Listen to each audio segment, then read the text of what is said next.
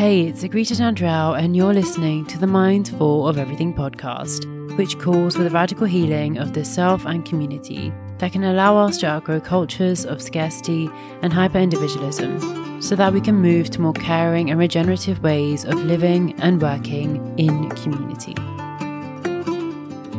Today we're joined by the wonderful Katya Lovejoy to talk about making space for remembering ancestral ways of creating joy and building resilience in intergenerational healing. Yeah, we inherit the trauma, but we also inherit the resilience. And in some way, we wouldn't be here if our forebears weren't resilient. And, we're all born of two people coming together. I understand that's not always coming together in joy and love, but there's a lot of that in our lineage, right? And in some ways, we might say that we've inherited more resilience than we have trauma because we're here.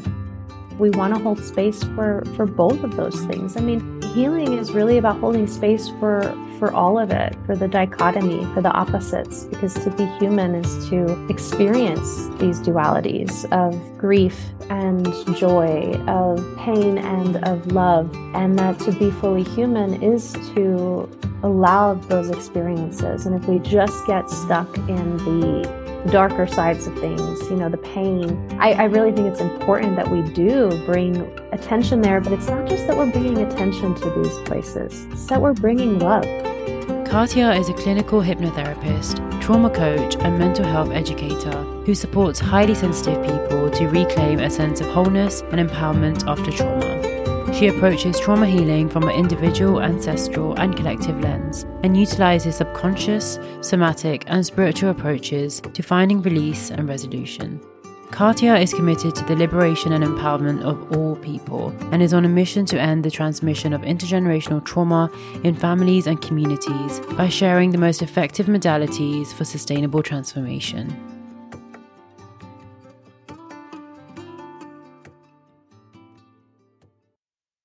Welcome, Katya, to the show. Thank you so much for joining us today. I'm so happy to be here. Thank you for inviting me. Yes, I'm so happy. And the first time we met, and even today, I feel like your energy is just one that is so calming. And it always sort of holds space for the processing of other people's emotions. And I just feel that straight away. I felt that when I contacted you. I felt that when we first met, and I still feel that. So I hope the listeners today are also able to feel that energy as they engage in the conversation. But before we begin, as we do with every single episode, I would love for you to join us in a small breathing sort of exercise that we do in this space, and particularly sort of seeing how things are going in the new year for a lot of people. I feel like this is a great way to sort of bring yourself together, to bring your attention to the body in particular, and is a great way to actually accept.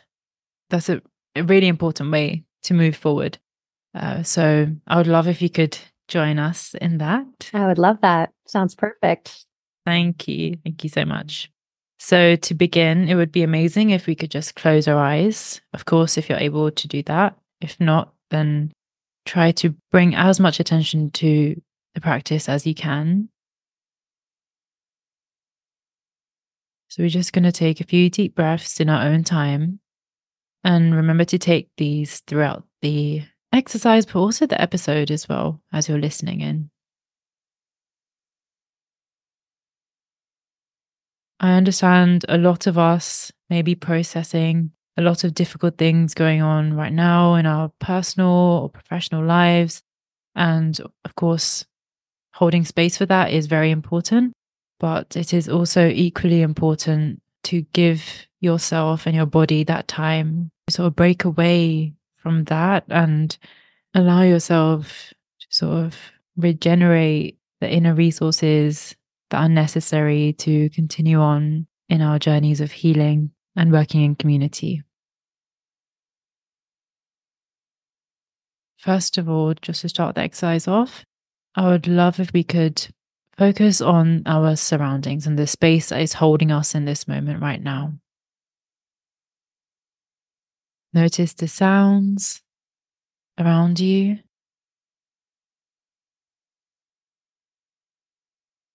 Notice the energy as well around you.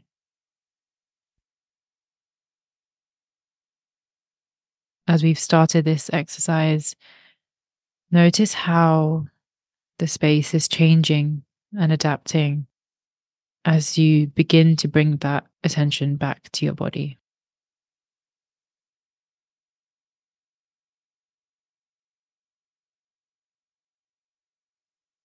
So now we're just going to bring our attention to different parts of our bodies and help them sort of get to a relaxed state before we begin the guided deep breaths. So let's start off with our neck. So we're just going to take a few circles with our head, starting from the left. So gradually move your head to the left and then backwards to the right, and repeat that.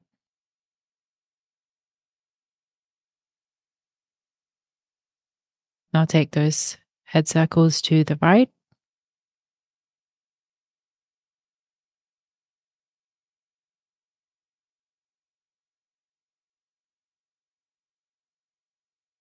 Now we're going to move to the shoulders. So just lift your shoulders as well as your back up. Try to stretch your back as far as you can go. And then gradually push the shoulders back and bring them down, and repeat those in circular motions. Now we're going to move forward. So repeat that circular motion, but just bringing the shoulders up, forward, and down.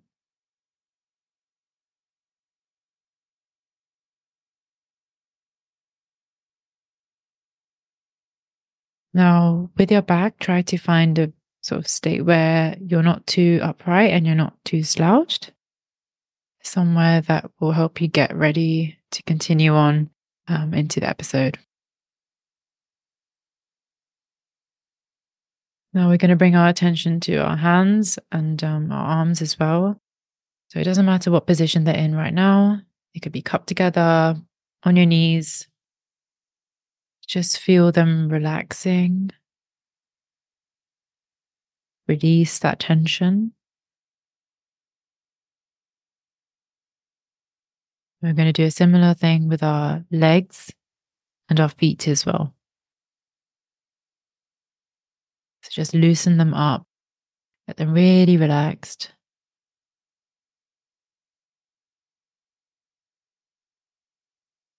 And hopefully now you feel that you're a bit more relaxed and that your body is a bit more loose. It's not as tight in tension as it was before.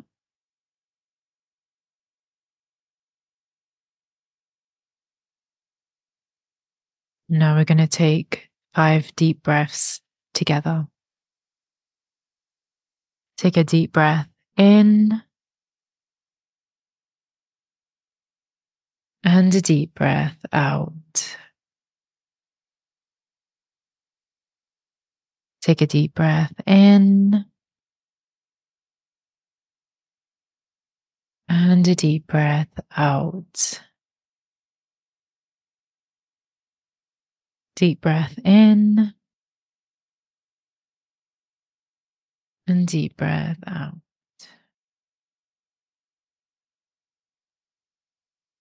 And deep breath in and deep breath out.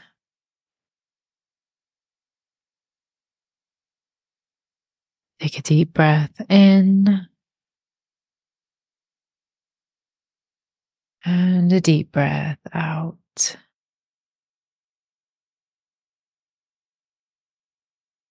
Deep breath in and a deep breath out.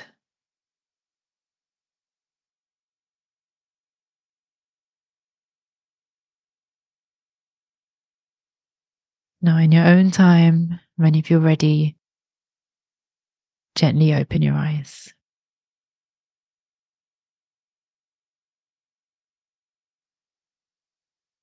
That was so beautiful. Thank you. You have such a natural way of guiding, and I found myself yawning a bit, which to me is such a good sign that my nervous system is coming into balance. You know, some people find it offensive if other people yawn when they're talking or guiding, but to me, it's a sign that, hey, this person's body feels safe enough to let its guard down. It feels relaxed enough in my presence to take that yawn. And so I thank you for guiding that for me.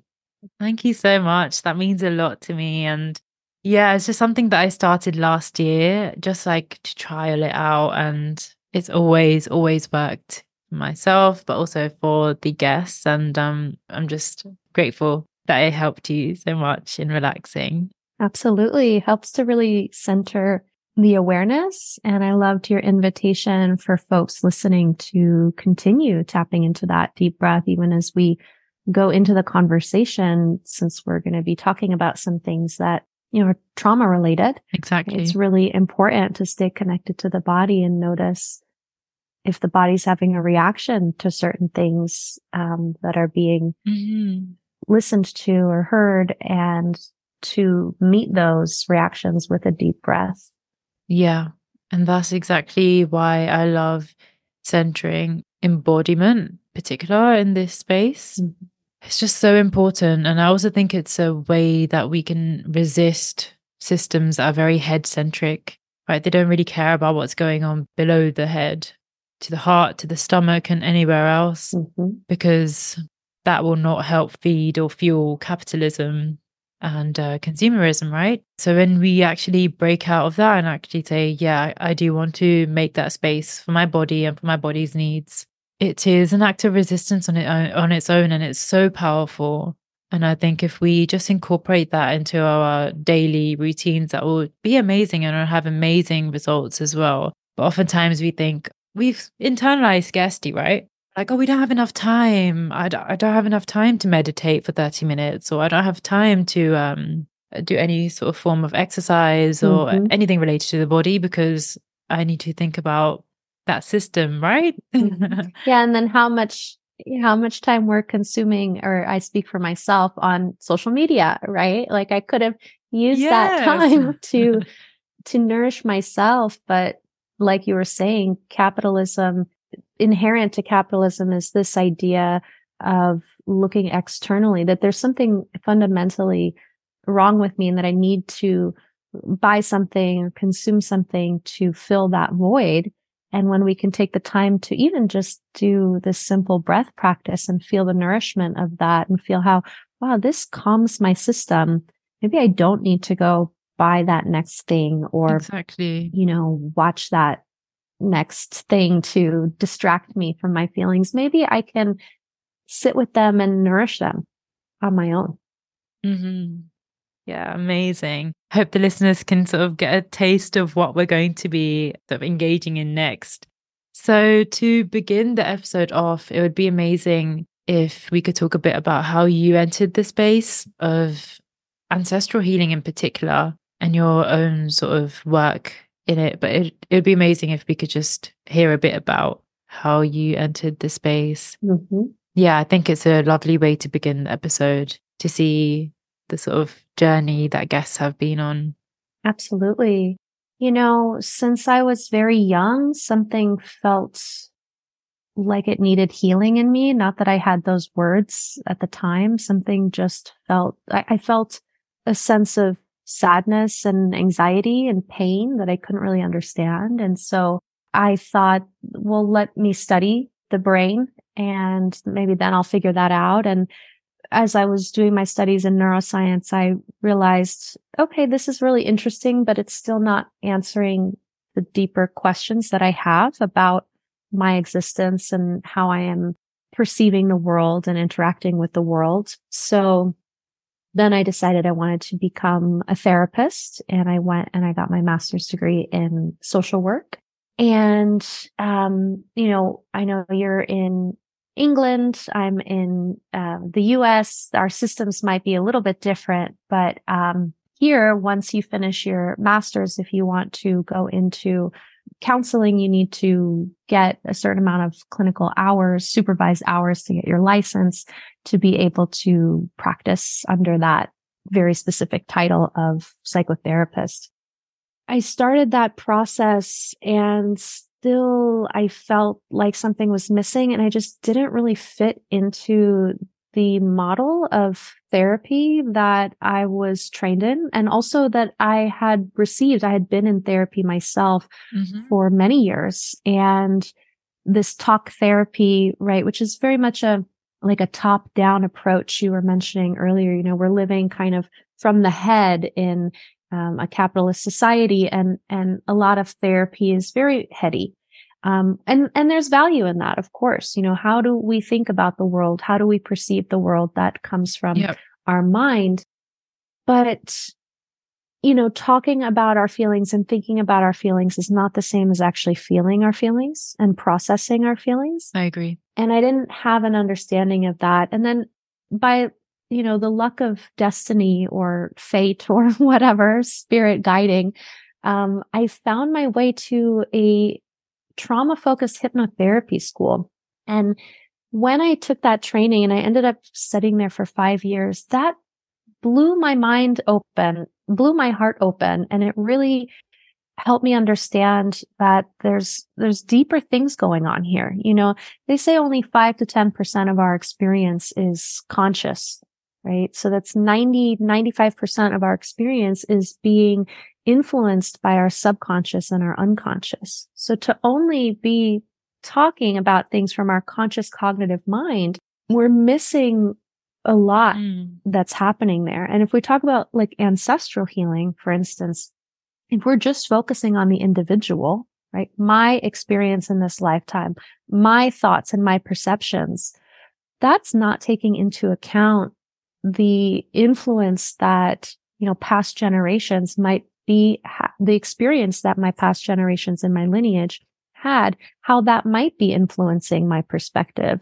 my physical body, how I'm conceiving of the world. So I went in, I guess, a non-traditional route, and became a clinical hypnotherapist.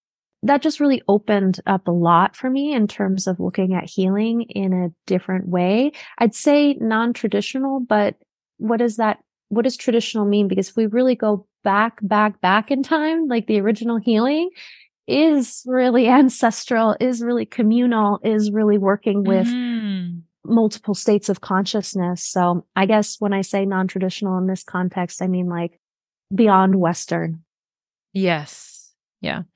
I totally agree. And from my own personal experience, I feel like conventional therapy, or what we say is traditional, but again, there's tensions in using traditional there.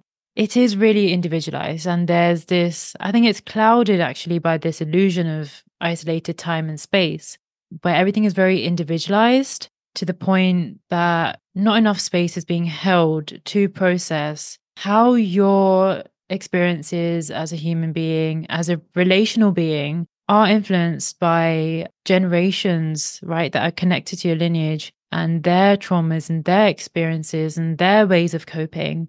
I think that complexity is just is missing from the clinical model. And it's something that is so, so important that we understand. And oftentimes when we are talking about generational traumas, a lot of therapists take that as an opportunity to blame parents or grandparents, older generations, right? Their sort of internalized behaviors and how they carried that forward for younger generations, passed them down, but also enforced as well. And that's where the divide comes in between older generations and newer ones, the past and the present, but also the self and community, when in fact none of these things were separate, and they aren't, and they shouldn't be. Yet, I guess, to work in this sort of capitalist society, perhaps that's why they take that individualized approach to make it easier for people to understand. I don't have no clue, actually. Yeah, it's difficult. I understand as a therapist in itself, it's very difficult to introduce those things. But I also think that if we could do it, you know, thousands of years ago, then we have that capacity to do that now. Absolutely. And You mentioned this tendency to blame our parents or previous generations. And, you know, blame has a lot of emotion in it. Mhm.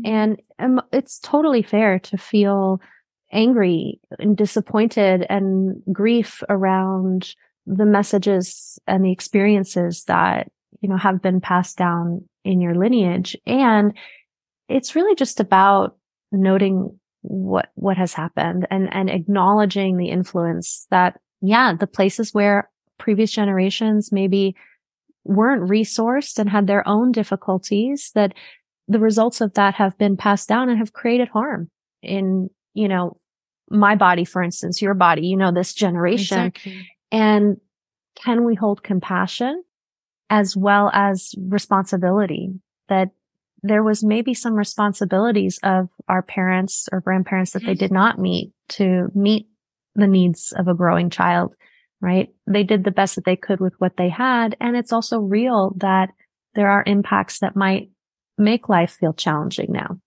Yeah. And that's why I always do emphasize on the difference between blaming and also holding someone accountable. Exactly. Because accountability, as you mentioned, it creates and that space for compassion, for understanding that yes, the cultural norms that you grew up with in that particular generation were quite different to what exists now. And yet we can still bridge that divide with compassion and with understanding. Of course, if the other person is ready to be held accountable and then engage in reparation work. I think a lot of people who've experienced trauma from parents or other older generations, people who've experienced severe trauma can sometimes have difficulty in the idea of holding compassion, and Mhm. forgiveness. And I don't think anybody needs to forgive. Yeah. I think that a lot of times forgiveness is the end result of a healing process, but it's not necessary. And I think for those people, it's important to recognize that when we're talking about the accountability piece, or rather, I'm sorry, the compassion piece of recognizing the trauma that these people went through, that's not an excuse. It's a reason. And there's a difference between excuse and a reason, and there's no excusing it, but it's just acknowledging, yeah, this is something that happened that has effects. Mhm. And that level of understanding can help us heal. Understanding what those previous generations went through and what's been passed down through our lineage can give us a sense of context, even for what we might be experiencing. That without that understanding, it might feel very confusing, some of the things that we're experiencing.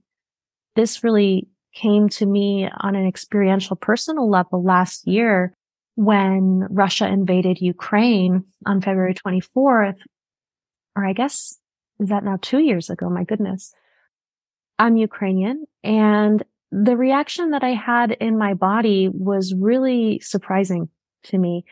Um, and around that time, my landlord terminated my lease, and I completely freaked out. My nervous system got so dysregulated, and it was a very interesting experience because I was pretty safe, like nobody's bombing my home. And yes, I have to leave my home, but I recognized that there was something ancestral being triggered there, that my grandparents had to leave their homes because of bombing, because of occupation. And they lost everything. They had to leave everything. And that was present in my own body. And Yeah. I had started a support group for Ukrainians in the diaspora, and we had members all over the world. And it was really interesting to hear all of these people expressing something similar and a confusion around it. Like, we're not there. We're completely safe. Why are we having this experience? And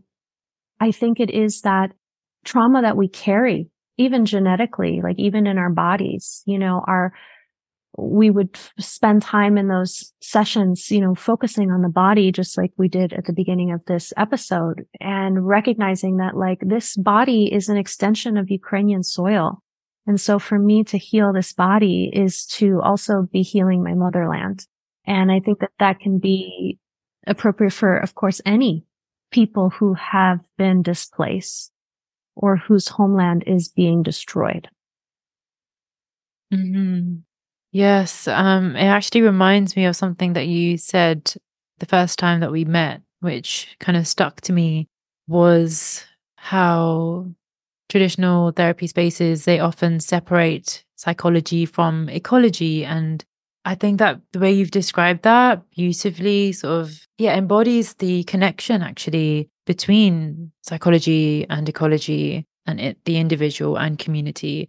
That even though you're not right now currently experiencing the human rights violations going on in Ukraine, it is in your body how you're able to respond to that, cope to that, Mhm. and also build that resilience. It is in you, it is in your body, and that has been passed down to you. And I think that's, yeah, that's a beautiful way to put it, actually.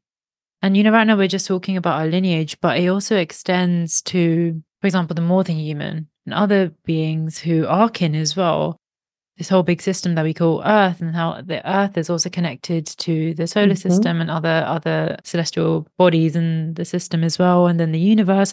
Every single thing is working together. So it makes so much sense to me to be talking about, in this case, intergenerational traumas and healing. Because if everything is Mhm. connected, and if one single thing in the system goes wrong, the entire system feels it. If we are talking about something that is, like our lineage, and we're biologically related to all of these generations that came before us, of course, that would, whatever is going wrong in that sort of system, you would feel it. Consciousness is not bound by the laws of time and space. And so we feel things that happen not to our own body, right? Like you were just saying in our lineage, but also just collectively. I've heard Hmm. women who finally find their voice and unleash a rage that is not just their rage. It is the rage of all women, who have been oppressed. Exactly. There's a study, I think, I wish I had the right reference. Maybe we can fact check it later, but through Harvard, I believe, that looked at the consciousness of a spider. And essentially, the spider's consciousness extends to its web. And so if something happens to the web, not to the spider's body, the spider can perceive that and react to it. And really, our consciousness is like a web too, right? To Absolutely. the larger than human world or family that we are a part of, and then the larger human family that we are a part of. If we're really connected to our hearts, then we will feel the pain of, people who are experiencing genocide, from Palestine to Ukraine to the Congo to everywhere. To be awake and alive is to feel that we are all connected. Thank you so much for actually sharing that analogy of the spider's web, particularly because we don't see insects, or at least science doesn't Mm-hmm. see them as sentient, or having that consciousness. So Mm-hmm. it was great that you integrated that.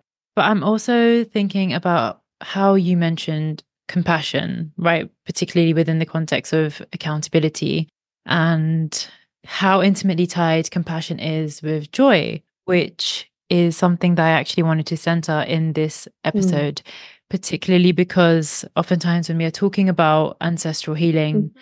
we do talk about the traumas, and we do talk about the internalized behaviors that we sort of carried forward, and how that's negatively impacted our bodies, how that's shaped our experiences and the ways in which we cope. I understand that that's very important, and that is a big part of accountability as well. But I also understand that the ways in which our ancestors or grandparents or our parents have engaged in work in sort of creating these moments and spaces of joy and happiness and resilience is also something that we inherit. I think that angle is often not looked into as much when we are talking about ancestral healing. I mean, healing in itself carries a lot of joy and relief, and it is all about resilience, but it is also about happiness, right? 100%. And that's something that I think we definitely need to look into further to bridge that generational divide as well. Absolutely. Yeah, we inherit the trauma, but we also inherit the resilience. Mhm. And in some way, I mean, we wouldn't be here if our forebears weren't resilient. And, we're all born of two people coming together. I understand that's not always coming together in joy and love, but there's a lot of that in our lineage, right? And in some ways, we might say that we've inherited more resilience than we have trauma because we're here. Yeah. Yeah, agreed that we want to hold space for both of those things. I mean, I think healing, and we had talked about this before in a previous conversation, that healing is really about holding space for all of it, for the dichotomy, for the opposites, because to be human is to experience these dualities of grief and joy, of pain and of love. And that to be fully human is to allow those experiences. And if we just get stuck in the darker sides of things, the pain, I really think it's important that we do bring attention there, but it's not just that we're bringing attention to these places. It's that we're bringing love. Yeah.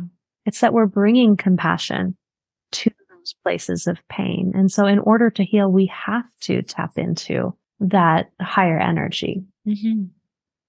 Absolutely.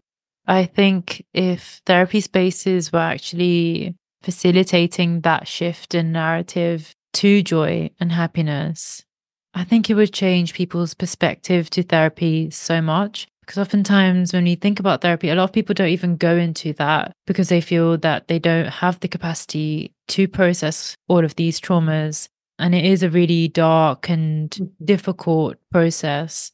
But if we shift that narrative and we say, well, actually, we will also be talking about ways in which you yourself have worked on creating joy in your own lives, but also perhaps how your parents, if you do have that relationship with them, of course, not everyone has that, and I totally acknowledge that. But if you do have that relationship with your parents and you have seen how they've engaged in creating joy for themselves and how perhaps your grandparents have done that as well, then that can bring so much power when you are actually going into those areas and aspects in your life that are quite dark and do need a lot of power and strength to process.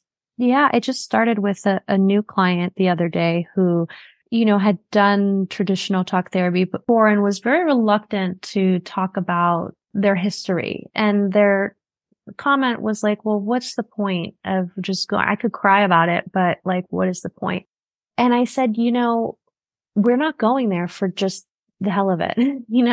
We're going there to bring something beautiful there. We're going to those memories to bring love and to bring compassion and to bring healing there. Memories, we've spoken about time being a construct a little bit, right?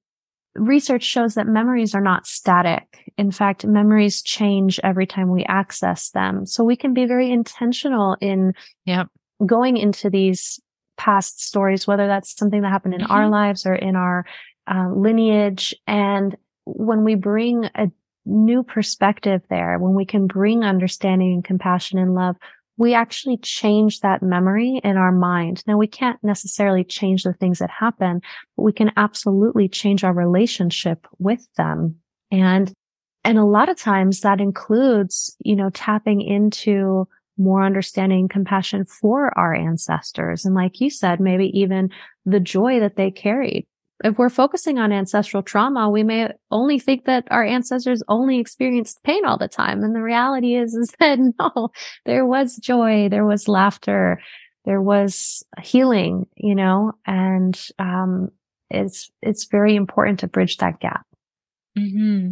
I love how you talked about intention, and every single time we do go back to a memory, a new perspective is often brought out from that as we progress in this journey of healing and finding ourselves and navigating the world as it is. And this actually makes me think of nostalgia, which is something that I feel, and I've said it in this space, and I also mention it in my website. Nostalgia is something for me that has been such a powerful healing force, particularly processing my childhood traumas and actually looking back to that time where I knew I did experience moments of joy and happiness.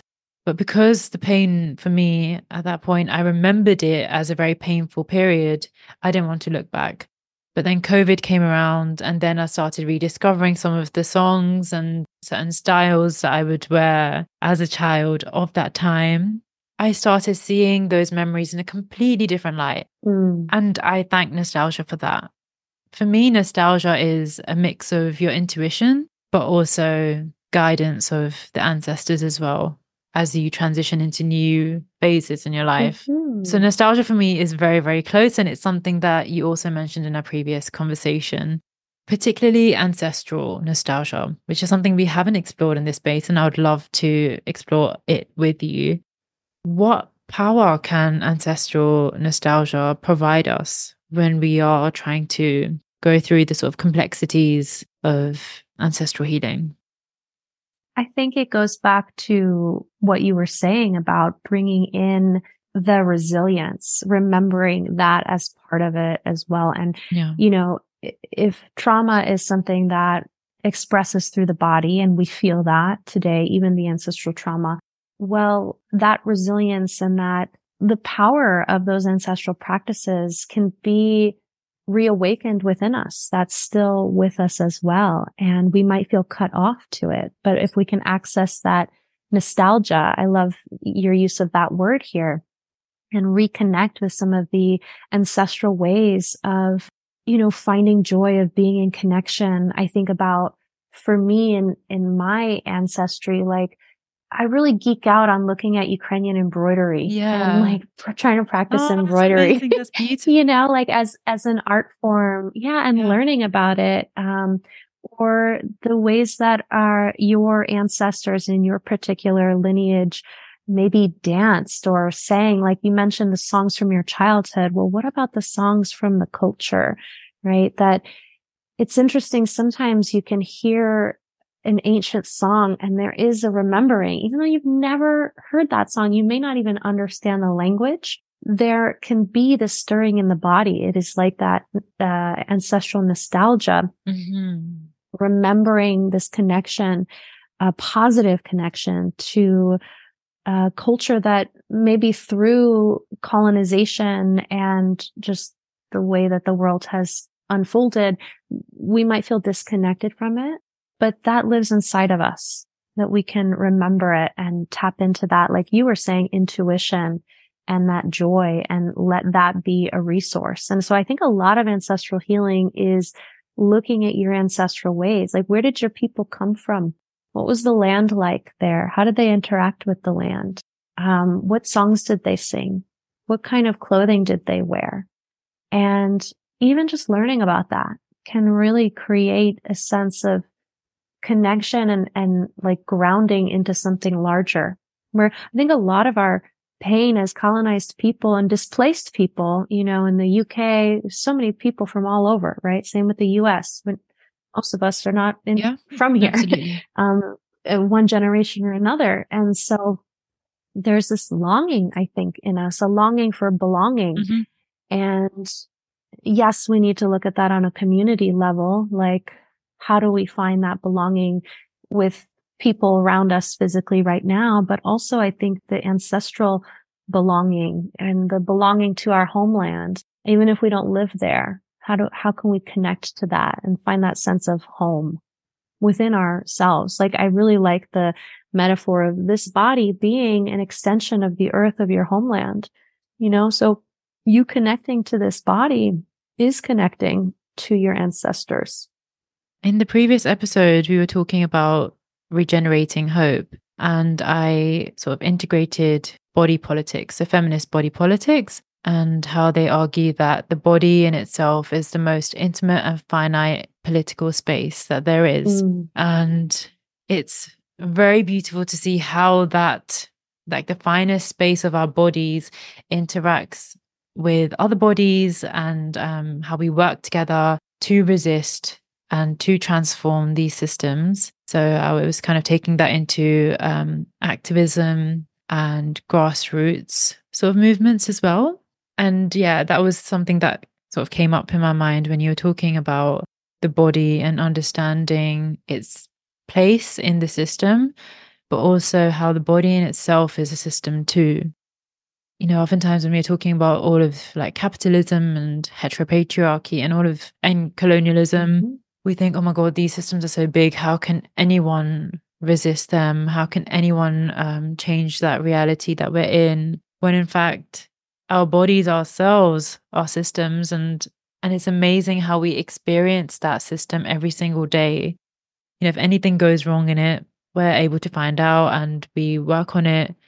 So if you are talking about something that is so big, and oftentimes it's scary for people to even imagine, but we need to understand that if we can work with ourselves and our bodies as systems, then collectively we can work in repairing those things on a larger scale.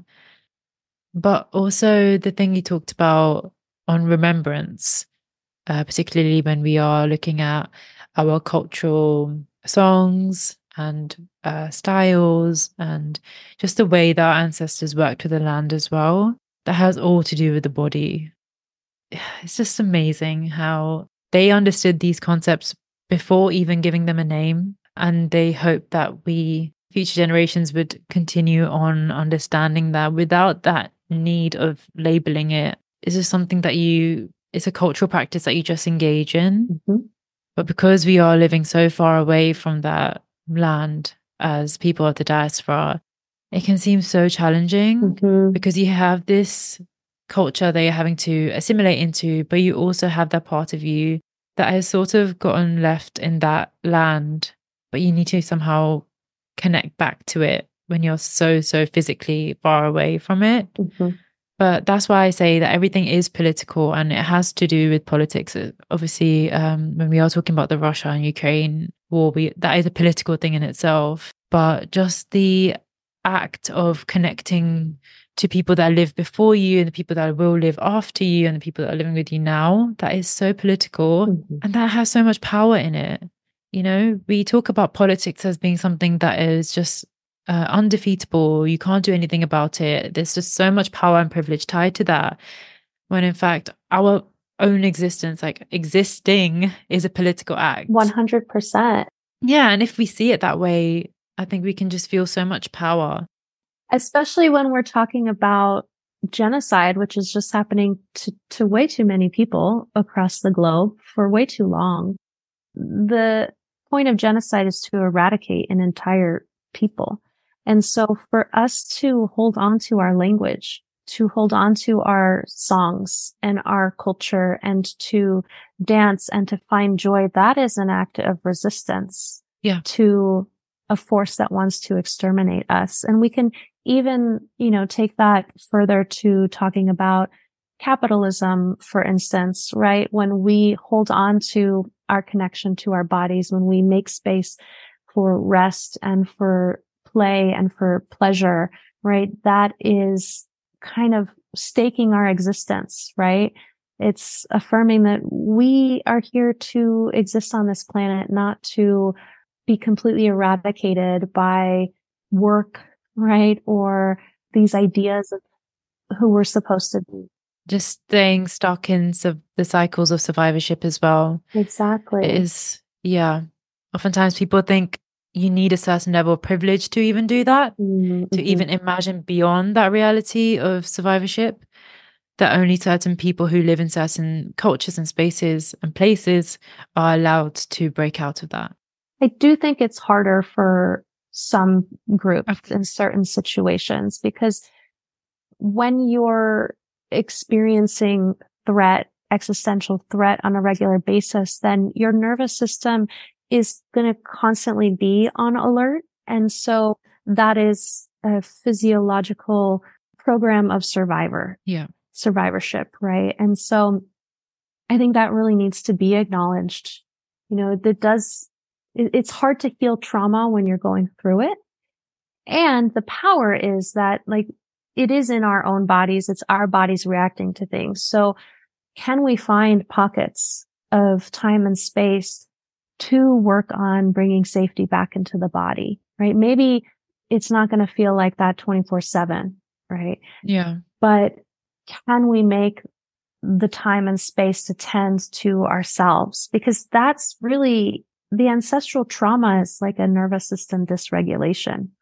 And so like I said before, we can't change the things that have happened in the past, and we can't necessarily change the things that are happening on the other side of the world because we are connected in this web, right? And because the trauma is expressing itself through our own bodies, we do have the ability to tend to this body.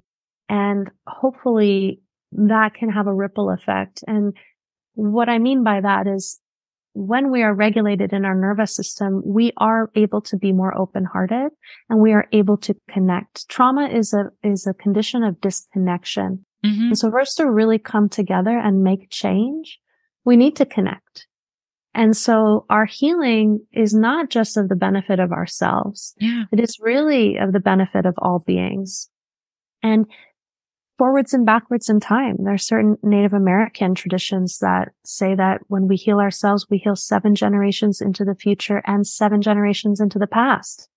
Now, I can't tell you why. I don't really fully understand that, but I love the concept. Yeah. It kind of makes sense on an intuitive level, even though I might not be able to scientifically explain it, right? I find when I hear that, there's a sense of hope and there's a sense of even peace, right? That, wow, I can really have an impact just through my own healing. Mm-hmm. Exactly. And someone, I believe, needs to step forward to break cycles of trauma. Mm-hmm.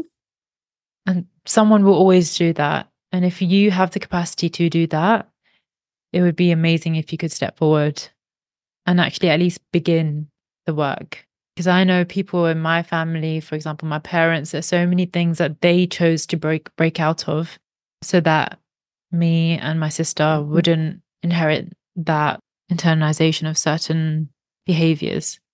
And it's very inspiring to see them do that. And they done that at a time where they just were completely depleted of their inner resources, where hope was very scant as well. But they done that because they could see that future generation right in front of their eyes. And they told themselves, no, I can't do that. And they broke it. So I think when we are talking about generational work and healing work, it has a lot to do with inspiration. Inspiration from within, but also inspiration from those that are closest to us, from the spaces that we occupy. Nature as well. Nature is all about getting inspiration from different places to build that resilience and to adapt to changes. I think inspiration is another powerful living force that actually helps us get through changes and transitions. Yeah, absolutely. I think it's inherent to that spark of life force energy that's in our hearts that, we see in nature everywhere, right? That life force energy that's breathing the seasons and the interconnectedness of all beings. And I think that's why people find nature so inspiring. Yeah, absolutely. You feel completely at home. Mm-hmm. There's no form of judgment. And of course, there's a lot of, out in the wild, for example, our kin out in the wild, it is all about survivorship, right? They don't have even that space to stop. They're constantly going forward. But even they have periods of rest. Even they have times where they hibernate. Mm-hmm. They collect all of the external resources and bring them in to a safe space, and then they rest. Of course, that's taking sort of mammal centric approach to resilience and to capacity building. But I think it's a beautiful metaphor, and it goes to us too, because we're nature and nature is us. This system that we're living in and the cities, for example, the urban spaces that we are in and we occupy, they sell us a different story that humans are the superior ones. Humans are even animal. Again, it's a way to resist that, right? When we go into nature spaces and then we look up at the trees or even the sky and the birds are flying over, and it just makes you realize just how similar we are by our vulnerabilities, by our life experiences, by the way we grieve, by the way we celebrate. Everything is just, as you said, so interconnected and is so shared, right? There's nothing that is completely new. Every single thing that we've experienced now, generations before have experienced that, different species have experienced that and continue to experience it too. And I think that really helps you feel that you're not alone, in this work, that everyone is engaging in it in some way. And I think being in nature even connects us to that ancestral nostalgia. Yeah. There is this just remembrance, right? You don't have to figure out how to be in nature, right? You don't have to figure out how to be inspired when you're looking at a sunset, or seeing the breeze move through the trees, right? It's just a deep embodiment because our species has been in deep connection with nature for millennia, only until very recently in historical context that we've been disconnected. And so, for listeners who might be feeling confused about, well, how do I do this ancestral healing or tap into the ancestral nostalgia or the resilience? Well, yeah, just going outside can be a first step for that, and recognizing that your body has evolved over millions of years, really, to be in deep connection with this earth, with this nature. And you're reconnecting when you allow yourself to be present out there. Exactly. And when we are talking about ancestral work, we should also refer to the ancestors that go beyond our lineage, that go beyond our species. Coming from my perspective as a Hindu, and the teachings that I've gotten from my parents through the Hindu faith, we do believe that at one point we were a tree or a bird, or even just like like a bacteria. So if we were one of them, we have that remembering, we have that wisdom from all of these different lineages, right? That are not just human, that I like to call more than human. And if we carry so much of that, we also carry the ways that we work through life, the ways that we create joy, the ways that we work in community. So our body has all of that. And when we go in nature, it's just a way for us to remember those ways of all these different walks of life. And yeah, I just think it's amazing. And I guess from a scientific perspective as well, that makes sense. We are related to all these different beings. I mean, even our landscapes are agentic and they're animate.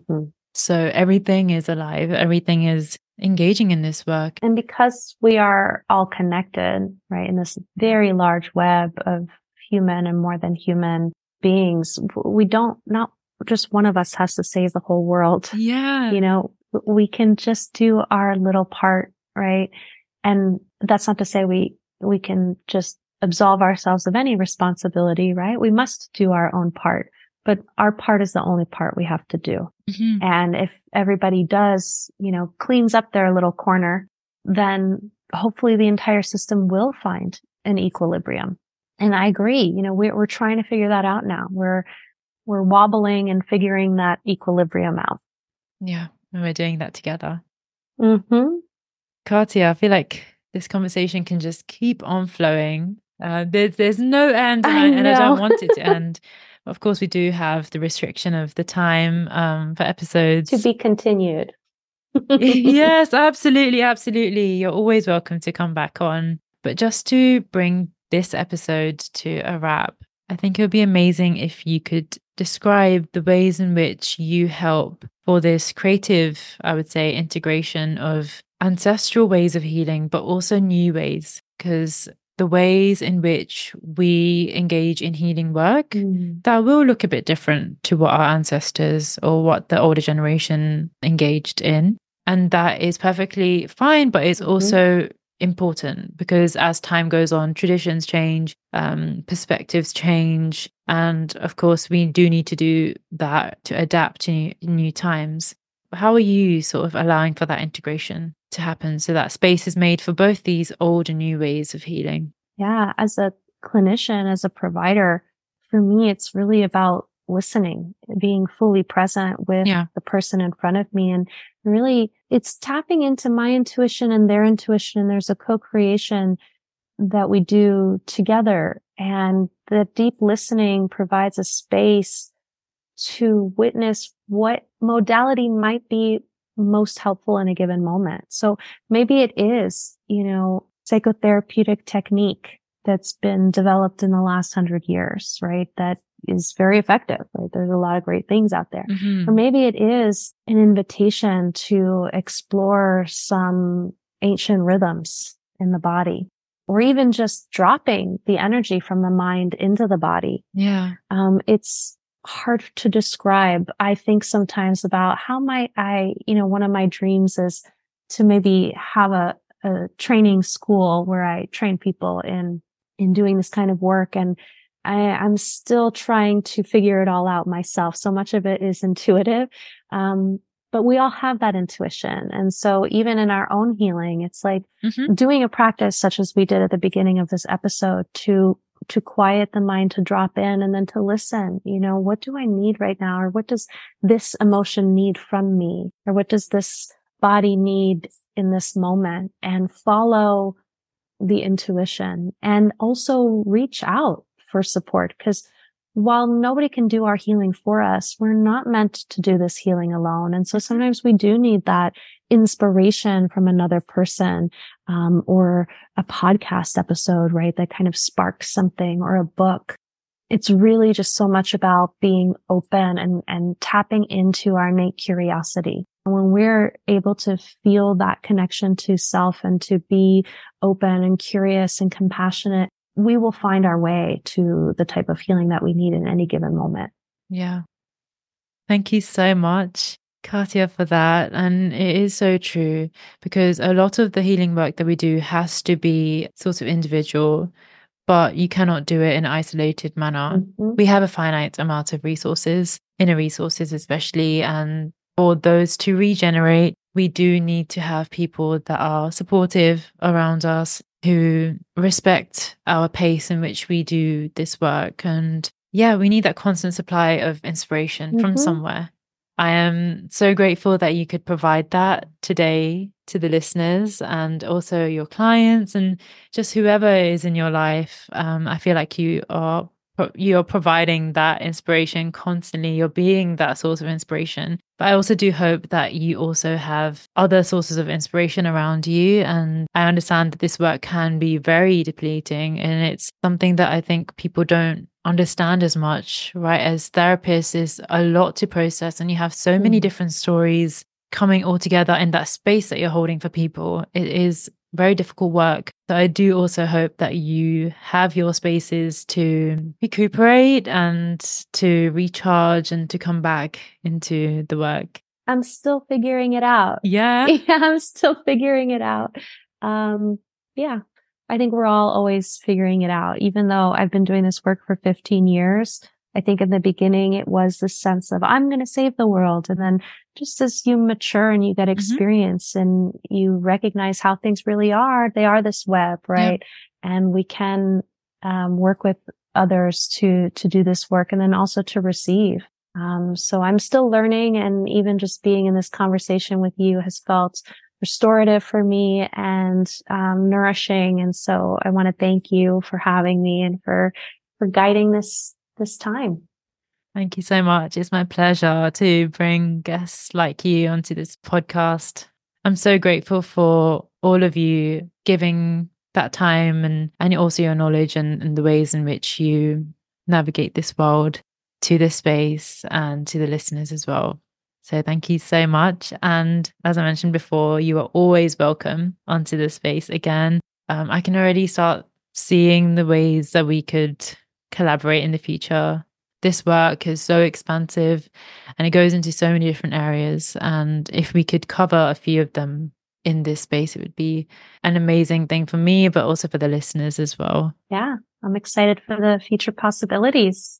Thank you so much for opening the door to this connection and this conversation. It's been a lot of fun. Thank you for listening to the Mindful of Everything podcast. A very big thank you again to Katya for holding space for me as we connected during this period of grief and mourning for my family after the recent loss of my grandfather. And I really do hope that you're all able to feel the warmth and safety of Katya's presence and vision as you tune in to this episode. To stay updated for the recent releases for the podcast and to connect with inspiring guests like Katya, subscribe to the podcast and follow the show on Instagram and Facebook. Don't forget to give a rating on iTunes so that the show can reach other wonderful humans like you who also enjoy engaging in conversations held in this space. To find out more about Katya's work and to access her services, as well as full episode resources and show notes, visit mindfulofeverything.com. Thank you all for being a part of the Mindful of Everything community, and hope to see you here again next month.